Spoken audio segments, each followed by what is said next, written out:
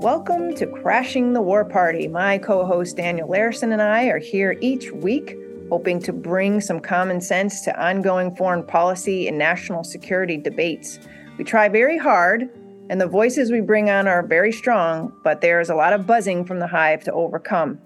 So this week we are observing anniversaries of two major military and geopolitical events: the withdrawal of the U.S. military in Afghanistan in August 2021, and the Russian invasion of Ukraine 6 months ago on February 24th.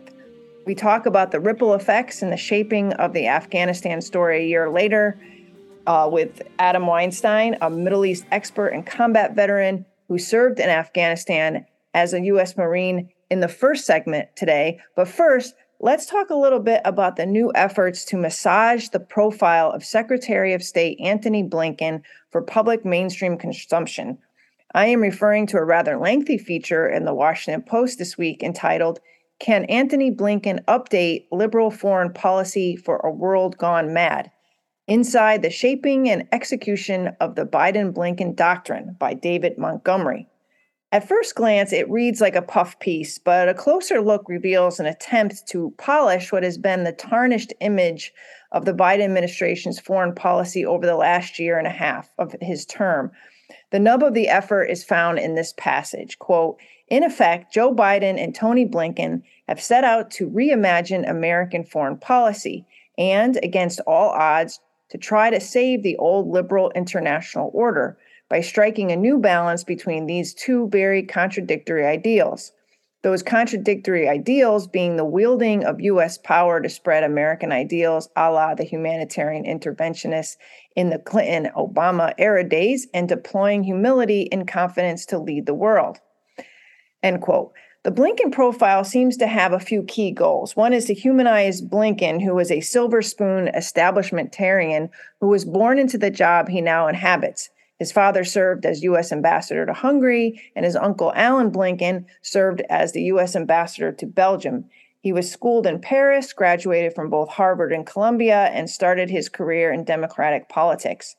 Montgomery talks about Blinken's guitar playing and taco eating and how he has two children under the age of 5. The next goal is to put the Biden-Blinken foreign policy doctrine in the context of coming into Washington at a disadvantage, the post-Trump apocalypse, if you will. They had all the right intentions of restoring American credibility in the American-led order, but things happened, like the botched Afghanistan withdrawal and the Russian invasion of Ukraine. So they've had to recalibrate, but their internal compasses are sound and they talk a good game, like this quote from Blinken in an interview with the author. Quote, "We still confront our problems openly and transparently. This goes back to the notion that at the very foundation of the country is the quest for a more perfect union, and so the acknowledgement that we're not perfect will never be. But it's in striving to get there that we make progress. But what continues to set us apart, despite the many challenges that we're facing and some of the travails that we find at home, is we continue to do it all out in the open, transparently. We confront it. We don't sweep things under the rug. We don't try to pretend they don't exist. Many other countries do." Montgomery, to his credit, pushes back on some of this and points out the contradictions between the humility with which Blinken professes to wield in his diplomacy and the way in which the administration has talked full-throatedly about democracies versus autocracies and the desire not to put countries in disparate blocks when they are doing just that. There seems to be a lot going on in this article, Dan, and any attempt to explain away the fact that the Biden-Blinken doctrine, or whatever they call it, isn't much different from the last 30 years, save the tone and tenor between the Democratic internationalists and the Republican internationalists. It all seems to be attempting to put some rhyme and reason to the Blinken policy, where most of the last 18 months have been seen as kind of seat of the pants. What do you think of all this? So, like you said, it did read a lot like a puff piece for the Secretary of State. It was definitely intended to put a positive spin on most, if not all, of the things that he and Biden have done over the last year and a half. And as you say, there's a lot of talk of them reimagining and reorienting U.S. foreign policy, but it's paired with the same old song and dance about the liberal international order, supporting democracy, essentially going back to the pre-Trump status quo. And so there's there's a lot of rhetorical emphasis on renewal or change or developing something unlike what has come before, but so much of it is just the same old sense of restoring the way we used to do things at the start of the century, and hoping that that will just somehow work in a world that no longer resembles the one that we used to live in. One of the things I thought was very strange about the whole piece is that they talk about Blinken and Biden's record without acknowledging the extent to which they have left huge parts of the Trump administration's legacy intact. And so you will go through this piece and you will see very few references, if any, I think, to all of the sanctions programs that Trump put in place. And the fact that U.S. policy towards many of the countries that are under U.S. sanctions remain unchanged from then. And so to my mind, that gives the game away, that they're really trying to put this very positive spin on a record that's not very impressive, to make it seem like they're back to being the indispensable nation leading the world, when in fact, in a lot of parts of the world, our leadership is not very efficacious, and in many places it's not wanted. And I don't think that gets acknowledged in the piece at all. There is some recognition of the relative decline of U.S. power in this talk of humility, but there's no evidence that Biden and Blinken have any interest in scaling back the ambitions of U.S. foreign policy. And so they talk about humility in the sense that they're willing to cooperate with allies or cooperate with other governments to achieve certain goals, but they're not giving up on extremely ambitious and overarching goals for the whole world. And given how overstretched the U.S. is, in fact, all around the world, that seems like the opposite of humility to me. It's not evidence of a balance between confidence and humility. It's evidence, to my mind, of overconfidence and overreaching, and that's setting us up to come up short in at least one part of the world, maybe more than one. And so it struck me as a very weird kind of almost cheerleading piece for the Biden administration's foreign policy, when honestly there's not a lot to cheer about, and so I'm not really clear on what we're supposed to take away from it, except that they want us to think that the last year and a half has been a sort of a triumph, in that they're trying to be more humble, but I don't see the evidence of that humility in the way that they've been acting. Yeah, I totally agree. There's just so much going on here. One of the things that strikes me about these types of pieces during Democratic administrations are that the administrations are always treated as a complete reset in foreign policy from the administration before.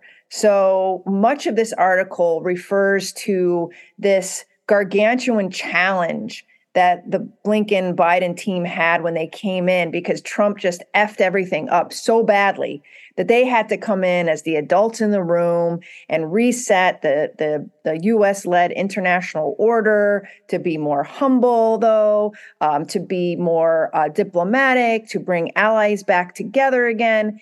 And, as somebody who's been covering these issues for more than 20 years now, it seems to me that, their foreign policy is not really that different from the Trump foreign policy, maybe in tone and tenor, but not in substance. And it certainly isn't that much different than the Obama administration. And the Obama administration wasn't totally different from the Bush administration, except for tone and tenor.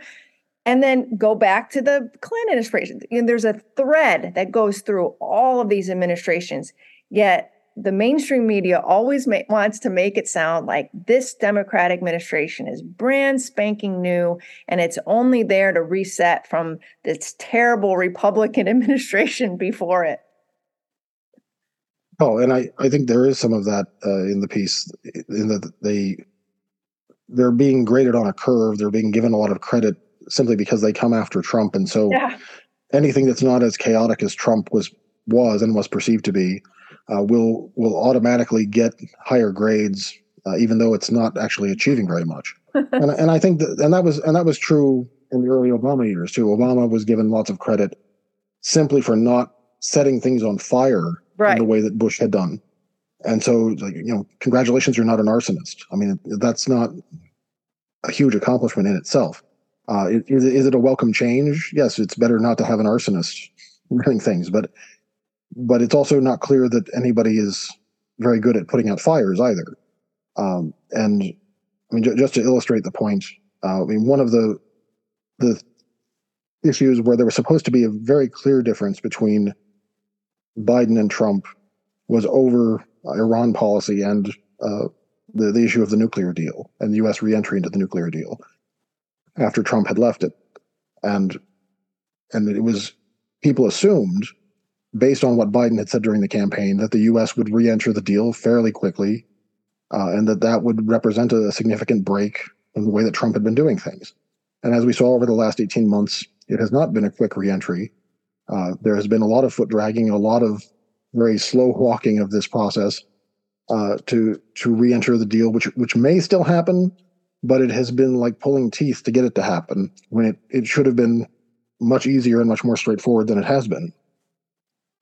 And that, I think that points to this problem of continuity between the two administrations that we were talking about, where even on an issue where Trump was clearly in the wrong and his policy clearly backfired and failed, it is extremely difficult, whether for political reasons or whatever reasons you want to come up with, for Biden simply to cancel that policy and break with it. And so here we are in August of 2022, and we still aren't back in that deal. U.S. forces just bombed another Iran-backed militia in Syria as part of the tit-for-tat exchanges of fire between our forces and theirs in the Middle East. And if you didn't know what the date was, you would still think that the same old policy is in place. Right. Because for all intents and purposes, that policy is still in place. And it's maddening to think that a policy that is that objectively horrible, that everyone who knows this issue recognizes to be a failure, can just sort of endure in spite of its manifest costs. And so that's I think one of the things that's very frustrating about Biden's foreign policy. That doesn't come through at all in this piece, because the purpose of the piece is to kind of hide that stuff away, right, and convince us that, as you say, the adults are back and people know what they're doing.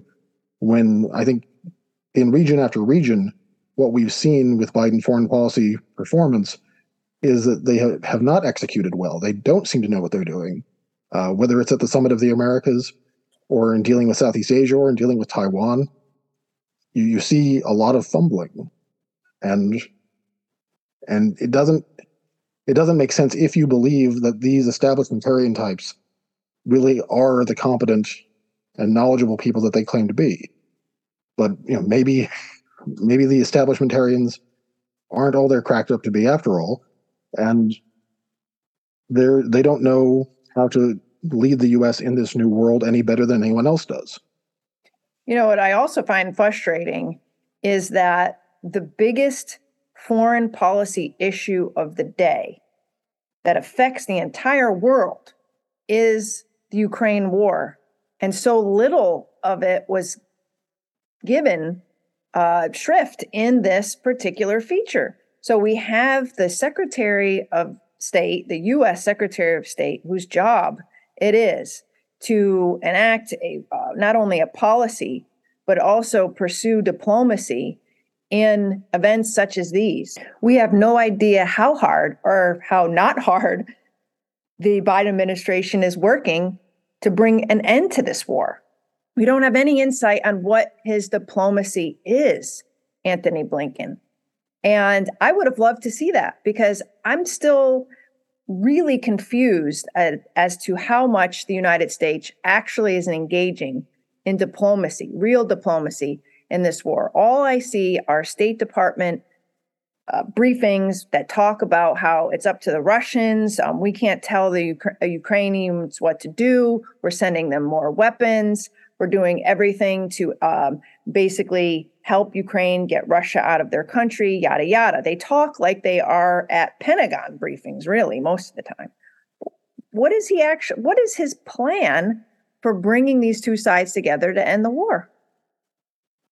Well, and I think you hit on the point that there hasn't been, in terms of direct contact with the Russians, there hasn't been diplomacy on the U.S. side. Blinken and Lavrov, I think, have maybe spoken in passing once. I think they may have spoken briefly at the G20 event in Bali, but I don't think that they've held any significant meetings. And there's been very little in the way of direct contact between top diplomats or even middle level diplomats, as far as I know. We're simply not talking to them at all, and which is very dangerous on one level, because we need to maintain lines of communication, especially in times of conflict like this. Mm-hmm. And more generally, we need to have lines of communication open in order to discuss with the Russians other issues of mutual concern, be it arms control or the negotiations over Iran or what have you. There are a number of issues where the Russian view is relevant and needs to be taken into account, even though we all strongly condemn what they're doing to Ukraine, and we all know that is a huge impediment to making any progress on these other issues. Nonetheless, there needs to be some effort to make progress on those other issues, because those other issues also matter.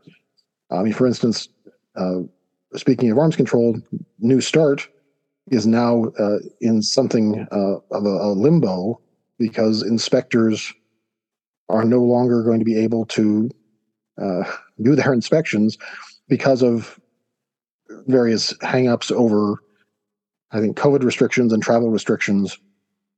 And so the Russians have actually suspended New START inspections, which is a serious problem for enforcing the treaty.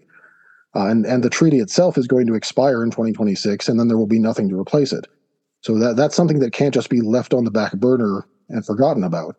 These are things that have to be kept up with and dealt with on a regular basis. And if we're not even talking to them, then we're certainly not going to be able to negotiate anything of value in the coming years.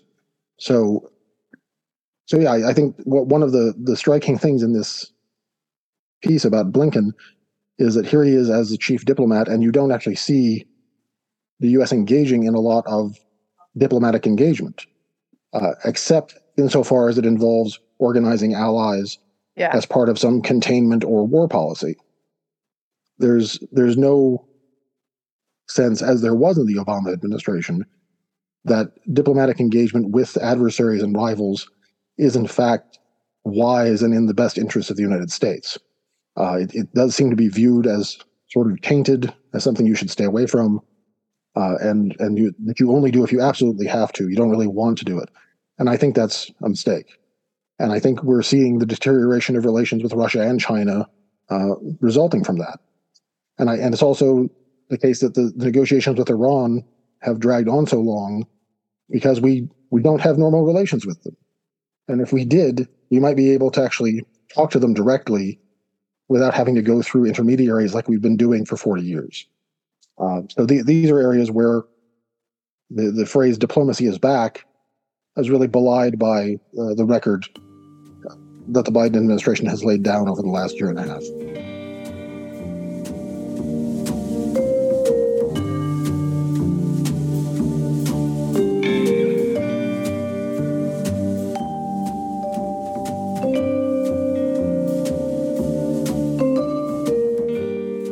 I'd like to welcome my friend and colleague, Adam Weinstein, to the show today. Adam served as a U.S. Marine in Afghanistan and is also an expert on the Afghanistan War, Pakistan, and the Middle East. He works as a research fellow on our Middle East program at the Quincy Institute. He's conducted numerous media interviews over the last year, and his writing and analysis has been featured in the New York Times, Washington Post, Foreign Policy, War on the Rocks, Lawfare, and the National Interest. Adam, thank you for coming on the show today. Thanks for having me. I know this week has been marked by the 1-year anniversary of the U.S. military withdrawal from Afghanistan. As a Marine Corps veteran of that war, I need to ask you, what are you feeling this week? Is the renewed coverage of the war stirring up feelings? And if so, what kind? And on the other side of the coin, intellectually, how do you think the war has been framed by the media and the Washington establishment a year later? And finally, what's next for Afghanistan and for U.S. foreign policy in the region? Sorry to throw all that at you at once. Well, on an emotional level, the truth is I feel for the Afghans. Personally, I don't feel that much. And I guess that's based on my mindset that as a U.S. soldier, Marine, or sailor, or airman, you serve the country. You don't serve the mission. If you become wrapped up in the mission, you'll go kind of crazy. I volunteered for the military. I also volunteered for the deployment to Afghanistan specifically. I didn't have to go to Afghanistan, even though I was in the military.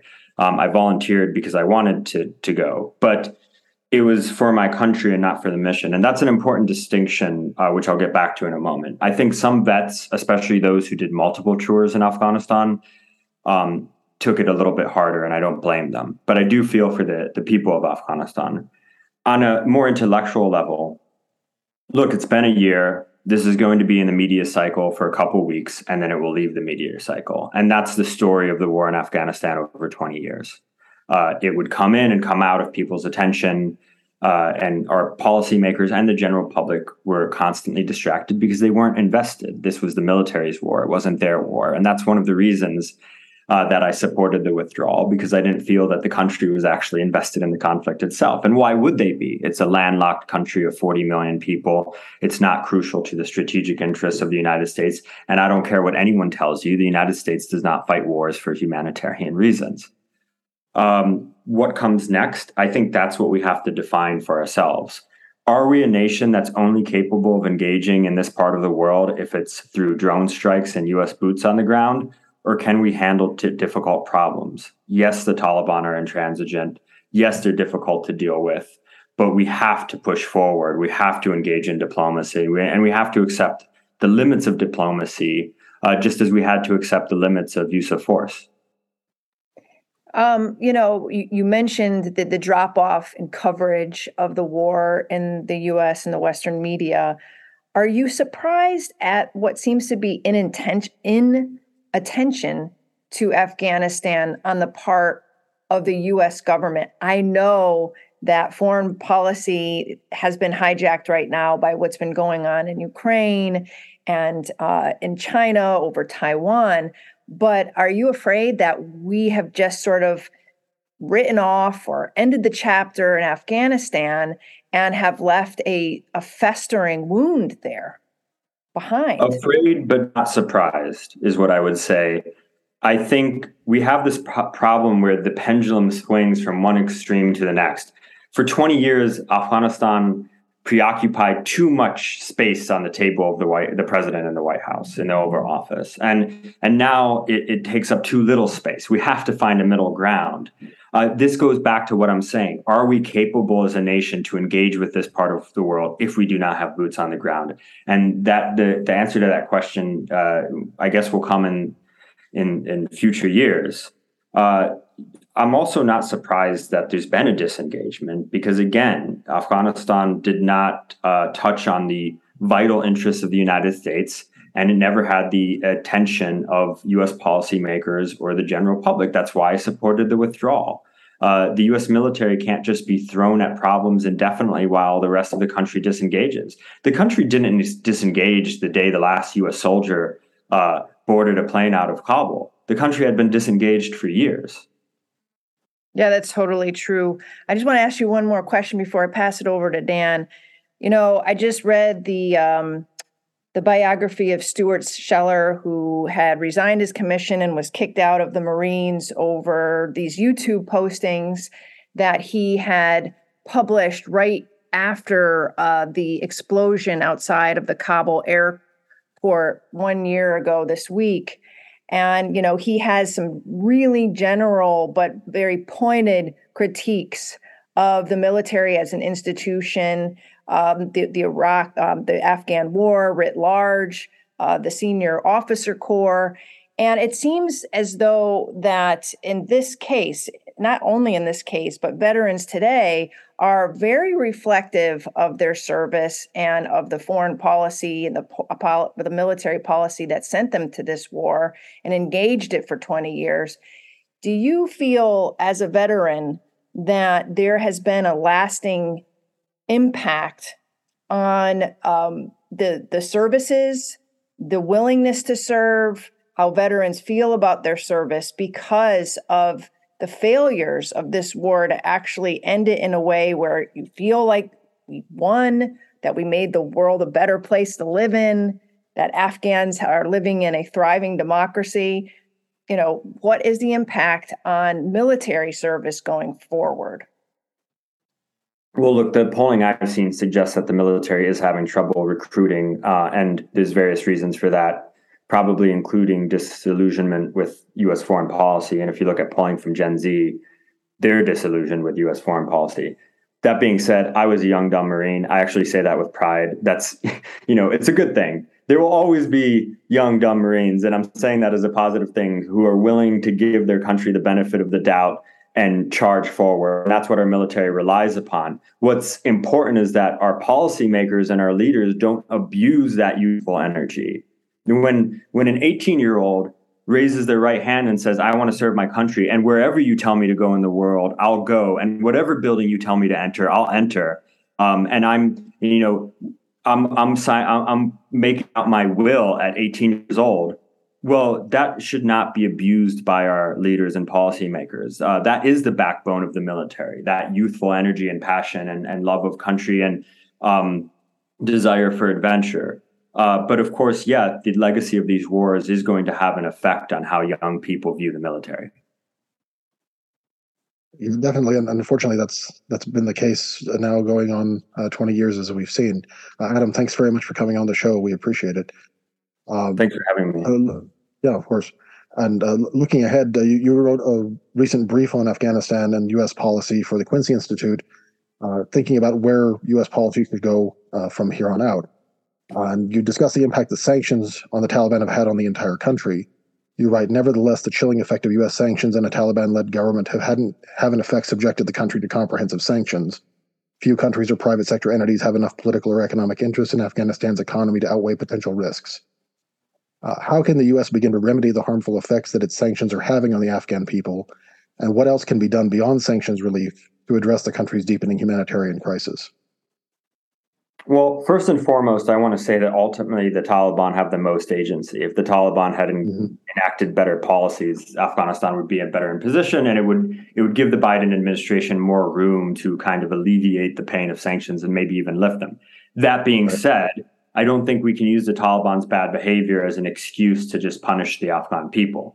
This is an unprecedented sanctions situation. We had sanctions on the Taliban and the Haqqani network as terrorist organizations, and then overnight they became the leaders of the country. And so what sometimes happens is that the Treasury Department or lawyers get bogged down in technicalities, and they say, well, technically it's not subjected to comprehensive sanctions. You could do business. Okay, you can do business so long as none of that money touches the Taliban. And so finally they realized, okay, that's absurd. We understand. So we're going to issue a general license. And what general licenses are exemptions or exceptions to sanctions. And so they issued 7 general licenses, and they allow activity ranging from aid to certain types of commercial activity to remittances. But there's a chilling effect because, first of all, like I said before, Afghanistan's it's simply not that great of a business environment or an investment opportunity. And you add on top of that sanctions risk, well, what are corporations going to do? The example I always give to folks to make it more understandable or personal to everyday people who aren't corporations is one of the general licenses allows you to send remittances to Afghanistan. So I can go to a Western Union and I can send $500 to someone in Afghanistan. But to be in compliance with that general license and not violate U.S. sanctions, I have to guarantee that Afghan who's receiving my money isn't going to use it for a small business. They're not going to use it to run a bakery. They're not going to use it to buy a taxi. I wouldn't feel comfortable sending $500 to Afghanistan right now as Adam Weinstein. So why would corporations feel comfortable doing that? This is the chilling effect of sanctions. The best thing the United States could do would be to admit that the sanctions aren't altering Taliban behavior, they're not serving their purpose, and to lift the sanctions. That's probably not going to happen. The next best thing they could do would be to issue even more general licenses, more FAQs, which are the frequently asked questions sections that explain what the general licenses do. Publish comfort letters. So sometimes they'll send comfort letters to specific entities that are asking, hey, can I do X, Y, Z and still be in compliance with US sanctions? Publish those letters. If you have to redact the private details of that company so you don't air their business to the world, that's fine. But publish the gist of the letter so that people in similar situations know that they can do that, and encourage people to apply for specific licenses. Specific licenses are, I want to do this very specific thing in Afghanistan. Can I have special permission just for me to do that? Encourage banks to do that, and use the newspapers, go on record in the Washington Post and the Wall Street Journal and say, there's nothing that stops a bank from doing this kind of transaction in Afghanistan.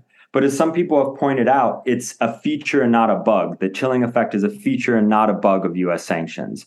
And in the case of Afghanistan, I think it's just reprehensible that we would be allowing the chilling effect to go forward. Sure. And just one last quick question, as I think we're almost out of time. One of the other suggestions you make is that the U.S. should establish an interest section to maintain a diplomatic presence in Afghanistan. Quickly, what are the advantages of doing that? Well, number one, it gives us a reason to have eyes on the ground. Number two, it allows us to deal directly with the people of Afghanistan, including the former interpreters who we need to get out. Number three, it allows us to meet with the Taliban figures who matter, not just the ones they're willing to send to Doha or the ones they're willing to send to some international conference who might not be decision makers. If you're sitting in Kabul, you can meet with decision makers. And by the way, it's good for the administration too, because every time the US administration goes and meets with the Taliban, the Biden administration goes and meets with the Taliban in Doha or in Tashkent or wherever, it becomes a huge photo opportunity and media frenzy. If they were sitting in Kabul, if we had diplomats sitting in Kabul, they could quietly meet with key Taliban decision makers and try to influence their behavior that way. A lot of people say, hey, won't that legitimize the Taliban? Well, our closest allies are already doing it, and I don't think they think they're legitimizing the Taliban. We have a precedent ourselves as doing it. We had an interest section in Cuba. We had, in other countries, and we had U.S. diplomats in Cuba, by the way, at the height of tensions. So there's other examples, but it's important. I think it actually legitimizes the Taliban more to be rolling out the red carpet for them at Oslo or at Tashkent or at Doha and meeting with them in these grand reception halls of fancy hotels. No, let our U.S. diplomats land in Kabul, drive through Kabul, see Afghans begging for bread on the streets, and then go meet with the Taliban in some lavish palace and have the Taliban explain to them why this is the case. It doesn't mean that things are going to change overnight, but I fundamentally believe in talking to our enemies. And the Taliban themselves has said they would welcome U.S. diplomats. Is there a security risk? Yes. And I understand that the State Department has a lot of fear in the post-Benghazi world. But at the end of the day, America needs to decide, are we going to let fear dictate our ability to conduct diplomacy? I don't think we should. Well, thank you so much, Adam, for coming on the show and sharing that with us. You have this unique perspective of having an historical view of what's happened in the war. You've served there, but you've also been paying attention to what has been happening over the last year with the sanctions and the humanitarian crisis that is ensuing. And so I really appreciate you coming on to share all of that and help you'll come back. Thanks for having me. And look, if I could add one thing, all of these are small pieces to the puzzle, and none of them are going to make a dramatic difference on their own. But in the aggregate, we can begin to see a difference. And we're going to have to measure things by decades, not years, which is not something that U.S. foreign policy is accustomed to. And that's going to be the difficulty ahead. Well, thank you. And will you come back and maybe a year from now and see how it's going? Well, I hope you bring me back even before a year from now. I think there's plenty to talk about.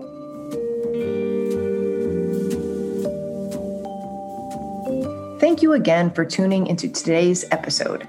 If you enjoy and value real conversations such as these, please leave us a 5-star rating on your favorite podcaster of choice. Right now, Crashing the War Party can be found on Stitcher, TuneIn, and at Substack at crashingthewarparty.substack.com, where you can also sign up for our newsletter. Special thanks to our editor, Remzo W. Martinez, the Crashing the War Party team, and to you, our listeners. Let's create a more peaceful world, one episode at a time.